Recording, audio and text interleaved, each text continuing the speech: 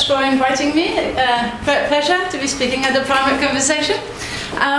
So over the last few years I've had children, as you can notice, and I've become interested in women's health. So I've been working, publishing on contraceptive use, contraceptive discontinuation, but also menopause. But today I want to talk about periods and menstruation, and hopefully we're all going to try and think that we have a female body.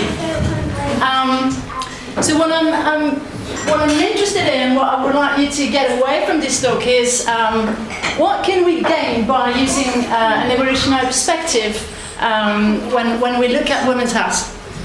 What does it add, really? And just to make sure you don't get your hopes too high, this talk is about questions, much more than it is about answers. So I hope that's okay. So that's the outline. I'll give you a short introduction about the menstrual cycle, but basically I'm going to tell you about two papers I've published last year. Been a busy year with the baby. One is in Evolution Medicine and Public Health, and so it's a research paper. The other one is a review paper in Trends in Ecology and Evolution. And while working through those papers, I've been collaborating with Clue. I don't know if you know about Clue. It's the name of an app. It's an app that allows you to track your periods, or if you're a man, know about your partner's periods, because you can connect the two apps. It's a startup, basically. And a lot of my thinking and research has been really in collaboration with them.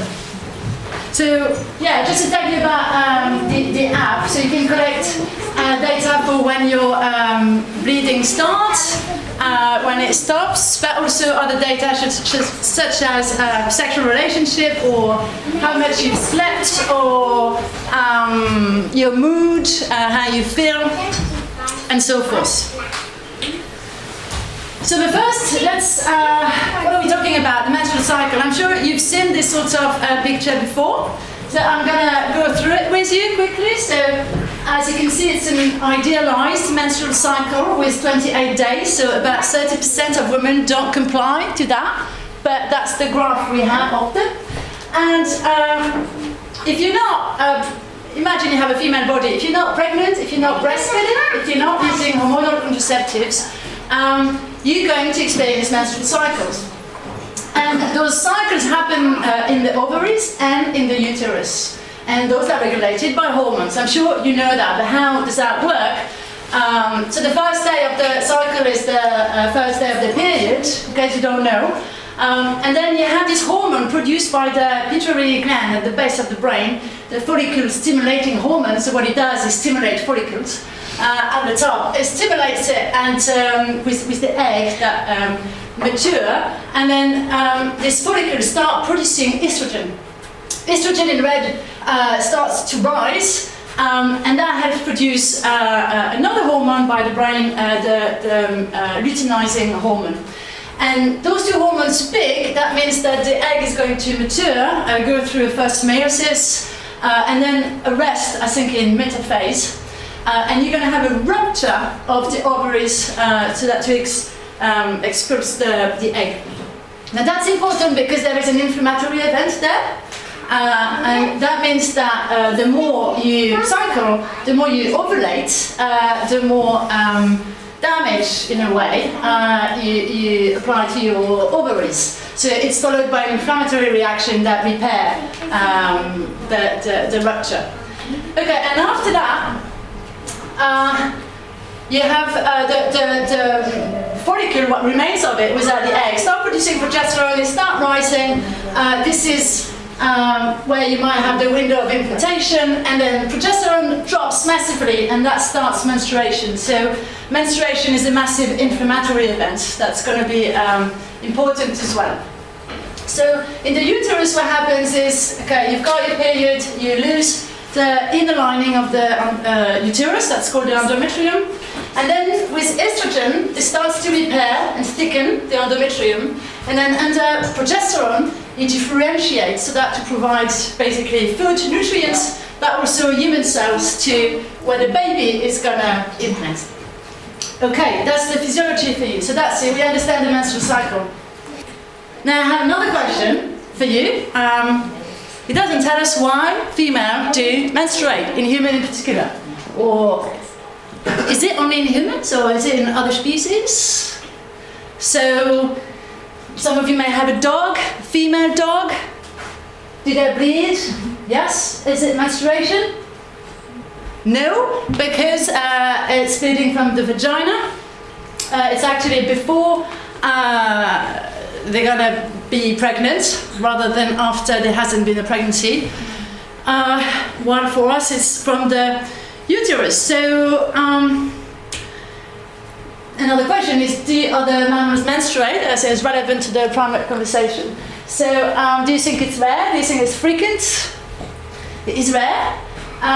So here you can see, so it's rare in mammals. It concerns some primates, not all. We have gibbon, macaques, chimps. But then we also have a few species of rodent, the elephant shrew, and a few species of bats, 4 species of bats. Not all species, right? It's just a few species.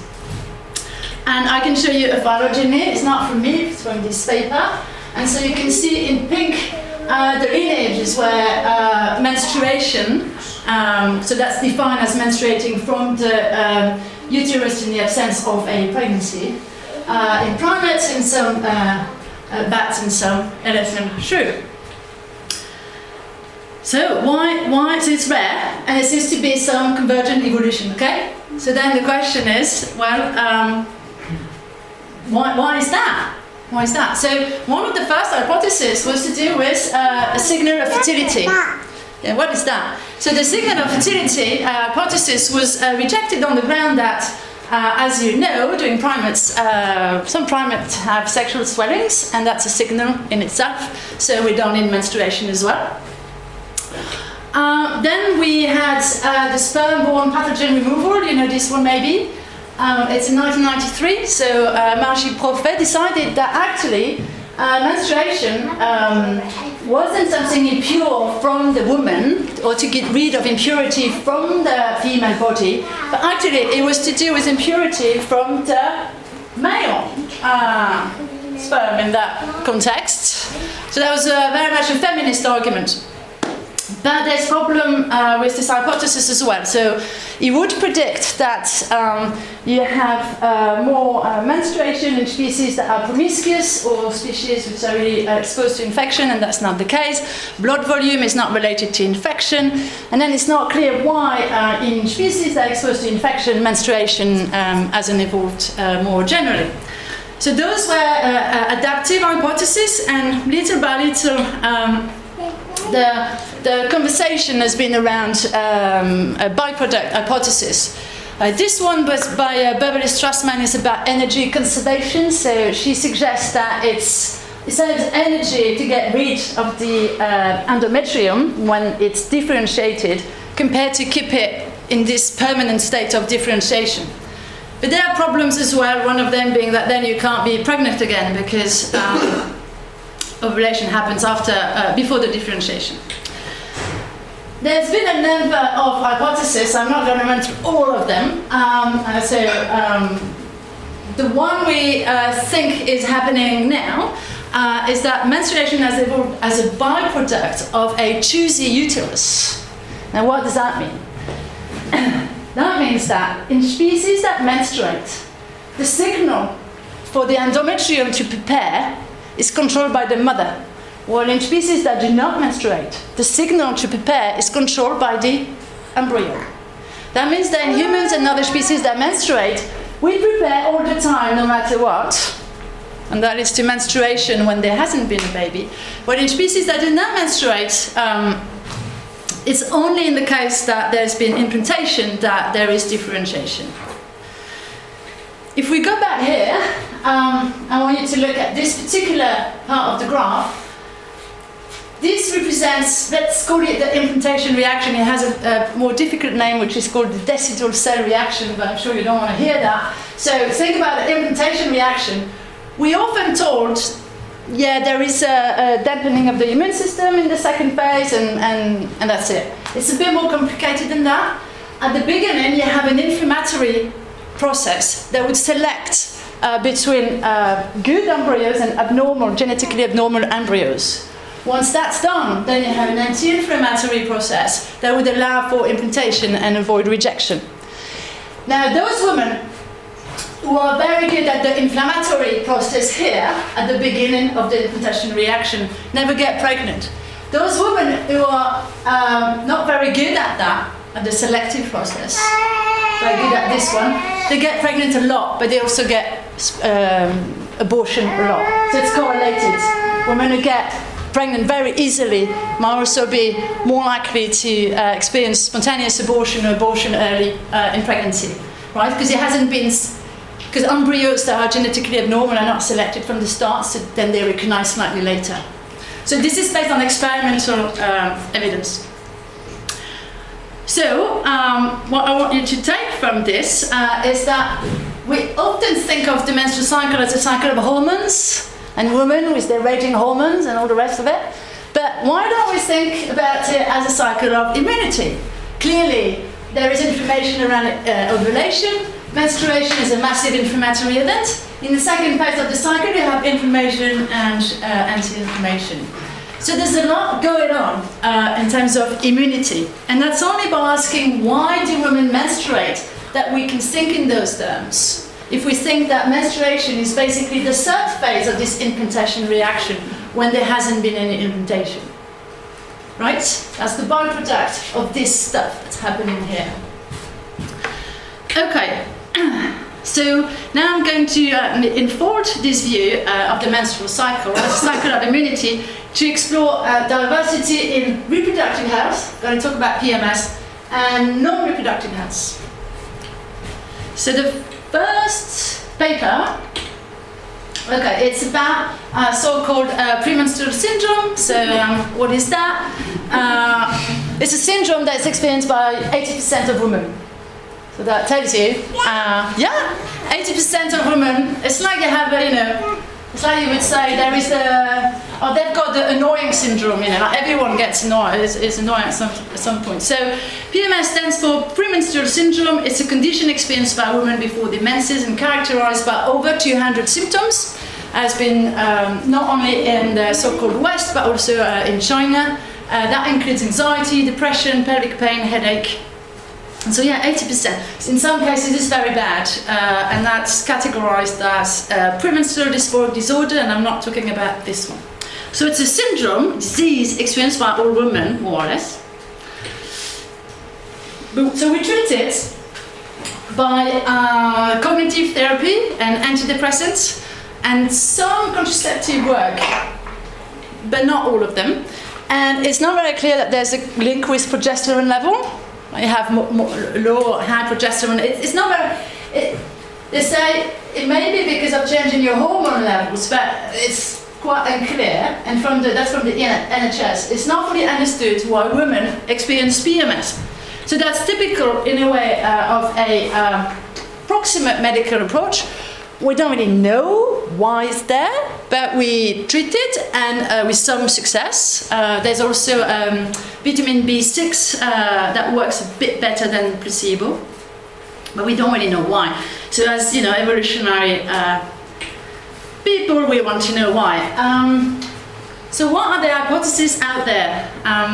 Okay, we are in the anthropology department, we're social anthropologists, so if you're interested in menstruation, I recommend this book, Blood Magic, and there's a chapter in it on PMS, and basically the argument is that PMS is not a disease, a biological disease, it's a social disease, whereby society doesn't allow you for cyclicity in behavior, or society expects you to be efficient all the time, like it's the your machine, like it's in the industrial era, but because you can't do well at some particular days, then you experience negative symptoms.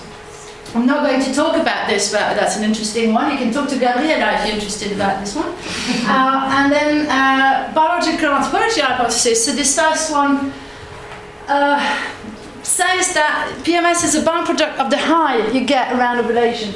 A lot of the study on menstrual cycling is around ovulation, whether you want to have a different partner around ovulation and what you do around ovulation. And you might be excited around ovulation and after that you don't feel so good. But I'm not so sure about this one, because why just before the period and not the whole cycle outside ovulation? It's not very clear. This one is the one I'm going to roll with, is the idea that PMS is a byproduct of cyclical immunity. So, I don't know if you know, this man is called Paul Ewald, and that's his idea, basically. And I've met him at a conference in evolutionary medicine 3 years ago. And him and his postdoc, they told me about their recent paper investigating this question that PMS might be, so exactly what they're saying is, PMS might be worse if you have an infection. In a way, you expect to feel less well before your period because there is an inflammatory reaction that is about to start. But the question is why one might have variation in how bad you might feel at that particular point. If there is inflammation, where does it come from in a way? So that's his idea. So we go back to the menstrual cycle like this. Think about progesterone. Progesterone is mainly anti-inflammatory. So here, your cell-mediated immunity in particular might be downregulated. Imagine you've got chlamydia. Okay, yeah, imagine you've got chlamydia here. Most people don't know they've got chlamydia when they have it. During the second phase of the menstrual cycle, because the immune response is downregulated, the population might increase. Therefore, when the immune system sort of wake up, there's a lot to deal with, and potentially a higher a stronger inflammatory response. And we know at approximate level that inflammation and depression are linked in complex ways. So I just thought that was quite interesting, and I wanted to test this. Yeah, so there's been 2 studies looking at this. So their study is based on medical record of 500 women. They looked at the link between infection and depression. There was about 120 that were diagnosed with an infection, and they found a positive result between chlamydia and depression and pain. But it's only the presence of symptoms that was recorded, not the timing. And the premenstrual phase is conflated with the menstrual phase itself. So it's room for improvement. And then there's this one study that is a bit funny because so it's based on patients that had an infection and that underwent treatment for the infection. And so they rated their PMS before and after, and they found a relationship, but there's no control. And we don't know if it's just because someone's looked after them that they feel better. So no control for this one. So I wanted to investigate this question. And about the same time, I discovered Clue in a magazine in an airplane, and I received an email from the university saying that they would give us money to partner with the industry. So I put the 2 together, I made Clue, and they were happy about it. So we paired up to try and test this hypothesis. So the question really I'm looking at is, do STI, sexually transmitted infection, exacerbate PMS? Now you might wonder, why is it sexually transmitted infection and not all infection? I think that could work for all infection, but the sexually transmitted infection, a lot of them are asymptomatic, and there are evolutionary reasons for that, for why they might be less virulent than other infections. I can talk about it later. And also it has a direct impact on fertility, obviously. Leads to infertility. So with Clue, I had 2 very simple questions. Is it the case that if you've got an infection, you've got more PMS symptoms? And is it the case that if you get treatment for an infection, PMS symptoms disappear? So it's pretty simple. And to do that, I I used CLIA to send out a survey. So there was a questionnaire on whether or not on infection and tests. So I asked people, have you ever been tested for an infection? Yes, no. If yes, what was it? And were you treated for it? And then a whole bunch of other questions. And then I paired this survey with cycle data from the app at the particular point in time. Right, because I had cycle data for the last 5 years, say. And then I ask someone, have you ever been tested for an infection? Yes, when was it? January 2017. And what was the result? And then I used, for this person, then I used their cycle data just before diagnosis and just after treatment. Assuming that the cycle that was just before diagnosis, they would be more likely to have an infection at that point, because they were diagnosed with it just after. That's what I've done. Then you might be wondering which sort of PMS symptom we're looking at. So the app doesn't have too many. So I took the one that, everything that was there basically. So cramps, headache, tender breast, sensitive emotion, happy, and sad. Now you might be thinking, but with those apps you don't enter data every day, and that's true. You enter data mainly when you have your periods. So we considered that we had, if no data were entered that day, we counted it as missing data.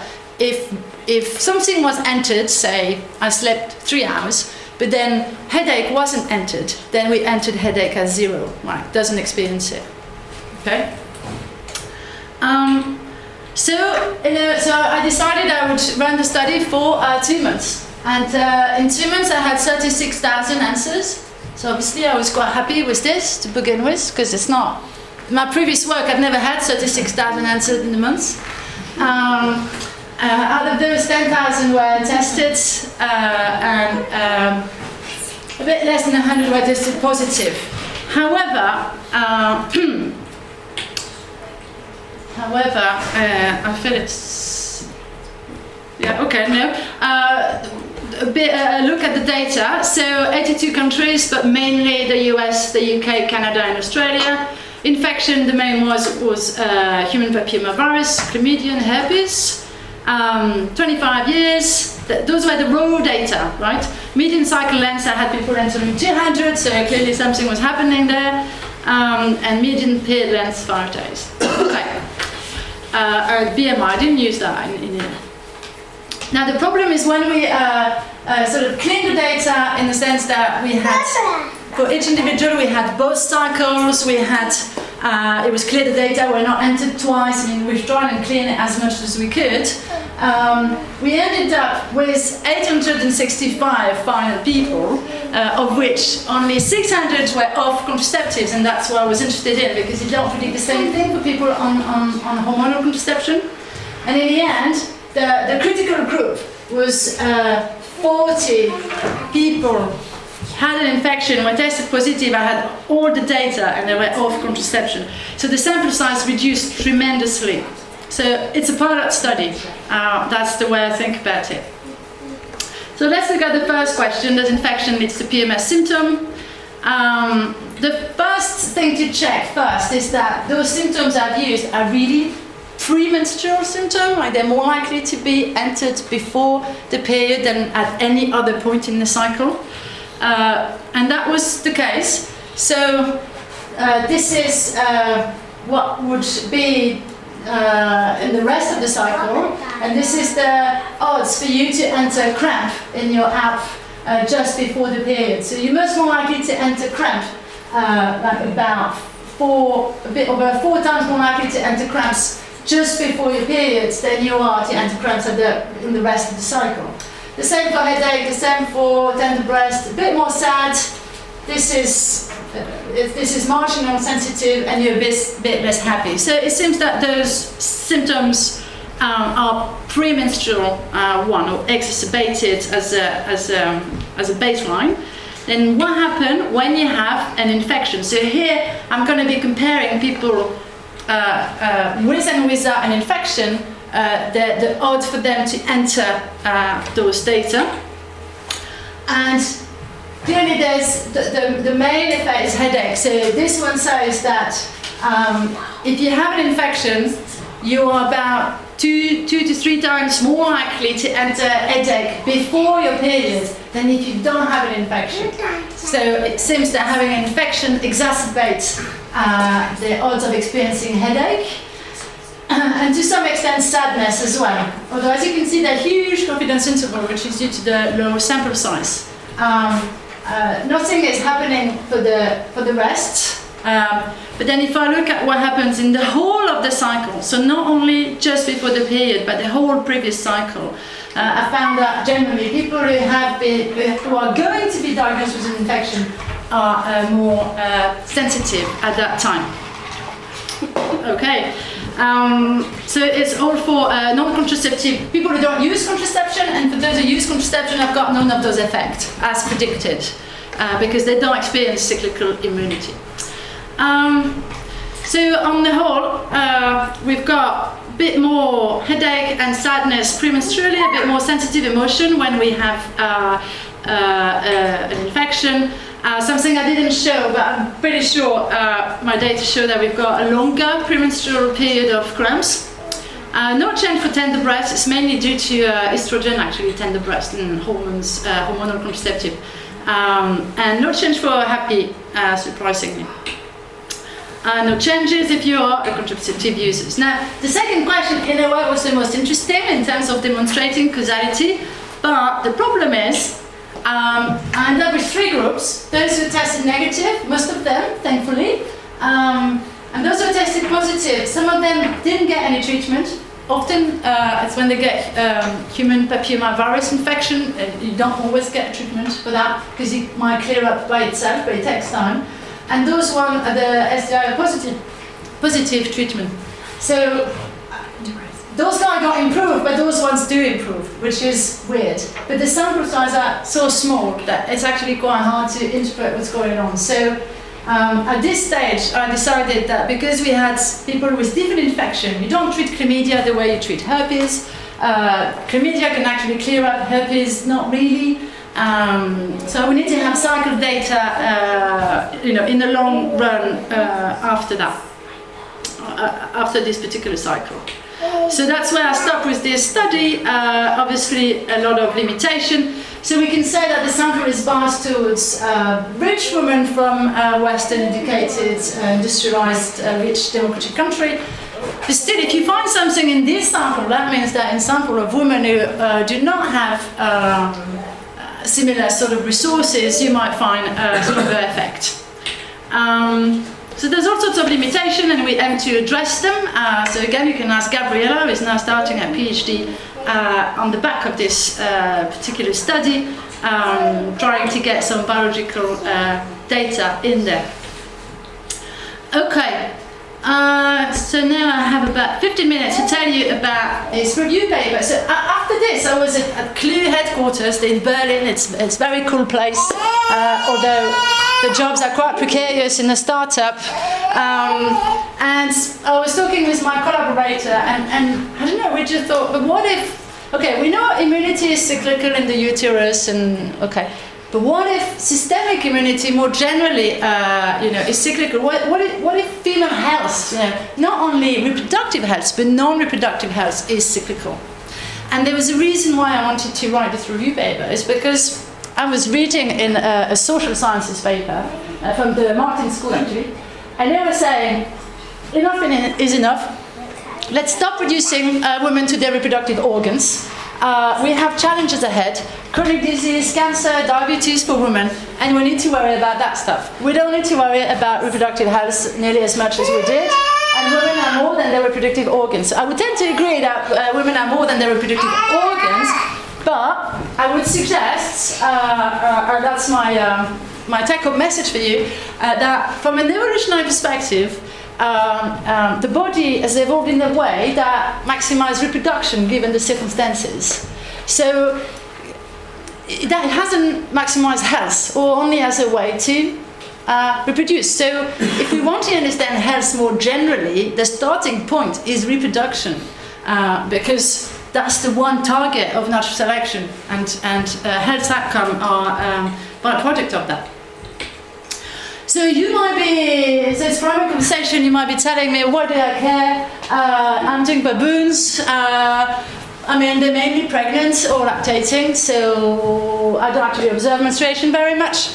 And so I want to tell you that everything I'm going to be talking about is to do really with the trade-off between reproduction and immunity.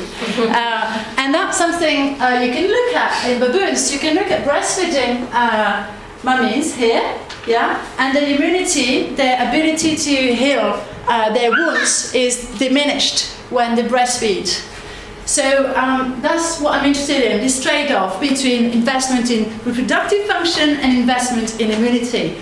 And the short message is that there just aren't enough studies. We know about this trade-off in insects, yeah, but not very much in mammals at all. Yeah, because actually we know a lot about testosterone and immunity. We know a lot about males. But surprisingly enough, we don't know so much about females. Yeah, and in animal studies, it's also quite biased towards males for all sorts of reasons. So you can keep that in mind and see how what I'm going to say then might apply to your model. Okay, so in this paper, I'm asking the question, and I wanted to provide an honest review of what the evidence is out there. First, I looked at the proximate level, physiology, immunity, and second, I looked at the data, published data on non-reproductive health. To make that point that reproductive health and non-reproductive health are linked strongly. So, I don't know if you've heard of CRP. It's a common biomarker for systemic inflammation. It's non-specific. Anthropologists like myself use that a lot in the field. So it's a big table. It's the point of this table is to show that the results are quite mixed. So the prediction would be the first row, where you have high inflammation in dark during the menses, and high inflammation around ovulation, but then less inflammation in the mid-follicular phase, for instance. Yeah, and just before the period. But that's what some studies have found, but not all of them. They're usually based on one cycle, which is not enough because there's huge variation between cycles. And it's a handful of studies, really. That's it. It's all of the studies there. So, not clear. Is CRP the right marker or not? Is it mixed because sometimes they measure ovulation, sometimes they don't, sometimes they have one cycle, sometimes they have more, sometimes they use the blood, sometimes they use the urine. So it's quite unclear what's going on. I think it needs to be much better done. And again, you can ask Gabriela about this one, and we're going to try to do that better because sometimes they sample one phase, sometimes another one. All the different phases are defined differently, so it's actually very hard to compare. It might just be that this is not the right marker. It might just be that actually what we need is a marker of a bit more specific, something like cell-mediated immunity. And so I don't know if you've heard of Th1, Th2. So it's about lymphocyte T, but what you need to know is that if you've got a virus or an infection, you're going to deploy this. If you've got maybe go in there, come on. If you've got an extracellular pathogen, like a baby, you might be developing this, which is more anti-inflammatory. And it is inversely correlated, generally. So this study is the one single most cited study in all papers arguing that actually the second phase of the menstrual cycle is anti-inflammatory. And this is what the paper shows. That's follicular phase, luteal phase, so no difference of Th1 between follicular and luteal. But for the Th2, there's much more production of anti-inflammatory marker in the second phase compared to the first phase, and to some extent this one as well. But here's the downer. It's only based on 13 women, and as the study really super cited, so I congratulated myself on going to look at this particular original study, because the upshot of this is that we need to redo this. I mean, this is just one study on 13 women. It's not good enough. So my conclusion for this bit is not clear. Whether people want to show that's for sure, but it's not clear. Yeah, for CRP, it also seems to change whether you've had sex or not. So there's a lot of ecological factors to consider when you study this. Now, in a way, more interestingly, perhaps, non-reproductive health. So the first question was, how does the phase of the menstrual cycle influence disease susceptibility and severity? First thing is, during the period, more likely to have a heart attack, more likely to have epilepsy. When you're an epileptic person, the crisis, you're more likely to have them at that point. So if you go to the doctor and you get blood sampled to assess your risk of heart disease, don't get it sampled during your period, because it's going to overestimate your risk of disease. Okay, then what happened here in the secretory phase is quite interesting. People seem to think that increases your risk to infection. High progesterone level, anti-inflammatory, increases the risk of infection. And there's a number of pieces of evidence. For instance, if you want to infect a rodent because you conduct whatever experiment, you inject the rodent with progesterone that facilitates infection. Now, given this, what can we think about women who are given a massive shot of progesterone as contraceptive? Some of you might be using Depo-Provera, for instance, an injectable. It's quite a high progesterone level. Women in sub-Saharan Africa, that's what they use mostly. And so now the WHO is changing its recommendation for women at risk of getting HIV. Before it was just use the contraceptive no matter what. And now it's about balancing the cost of having a baby with the cost of getting infected with HIV, basically. And the WHO is now running a trial to investigate whether that's actually the case, that women on Depo-Provera are at an increased risk of infection. So that's for the second phase, but it's not all bad, because if you have an autoimmune disease, obviously, given the state of this anti-inflammatory state, if you have an autoimmune disease, the severity of it is decreased. There are things we don't know. For instance, what about cancer proliferation? This phase, the first phase, is estrogen dominant. Estrogen also relates to cell division. Given this, what does it do to oncogenic processes? Does it matter when you're going to receive your treatment, what happens? So there's a lot we don't know as well. For instance, now there's a lot of thyroid disease out there, like Hashimoto's disease. We know nothing about how the menstrual cycle phase might influence Hashimoto disease. And we don't have any meta-analysis or review on what happened with diabetes, for instance, or other autoimmune disease. So a lot is not known very much. Okay, then the second thing I was looking at is the idea of the female cycling life history. So imagine you have your period first, that's here, early menarche. So depending on when you have them, you're going to cycle more or less in your lifetime, everything else being equal. Then you cycle, you might use contraceptive or not, you might use, you might be pregnant or not, you might breastfeed or not, you might have menopause at whatever point, you might use hormone replacement therapy. Now all this together is likely to influence your overall inflammatory load over your lifetime. And we know that the inflammatory load is, relates to all sorts of risk of disease, not only reproductive disease, but aging itself, how fast you age, and other cancers. So what we know is that the age-up menarche here relates to increased risk of thyroid cancer and some type of lung cancer, doesn't relate to pancreatic and liver cancer. And that's about the meta-analysis I've been able to find. But in those studies, at best you have age-up menarche.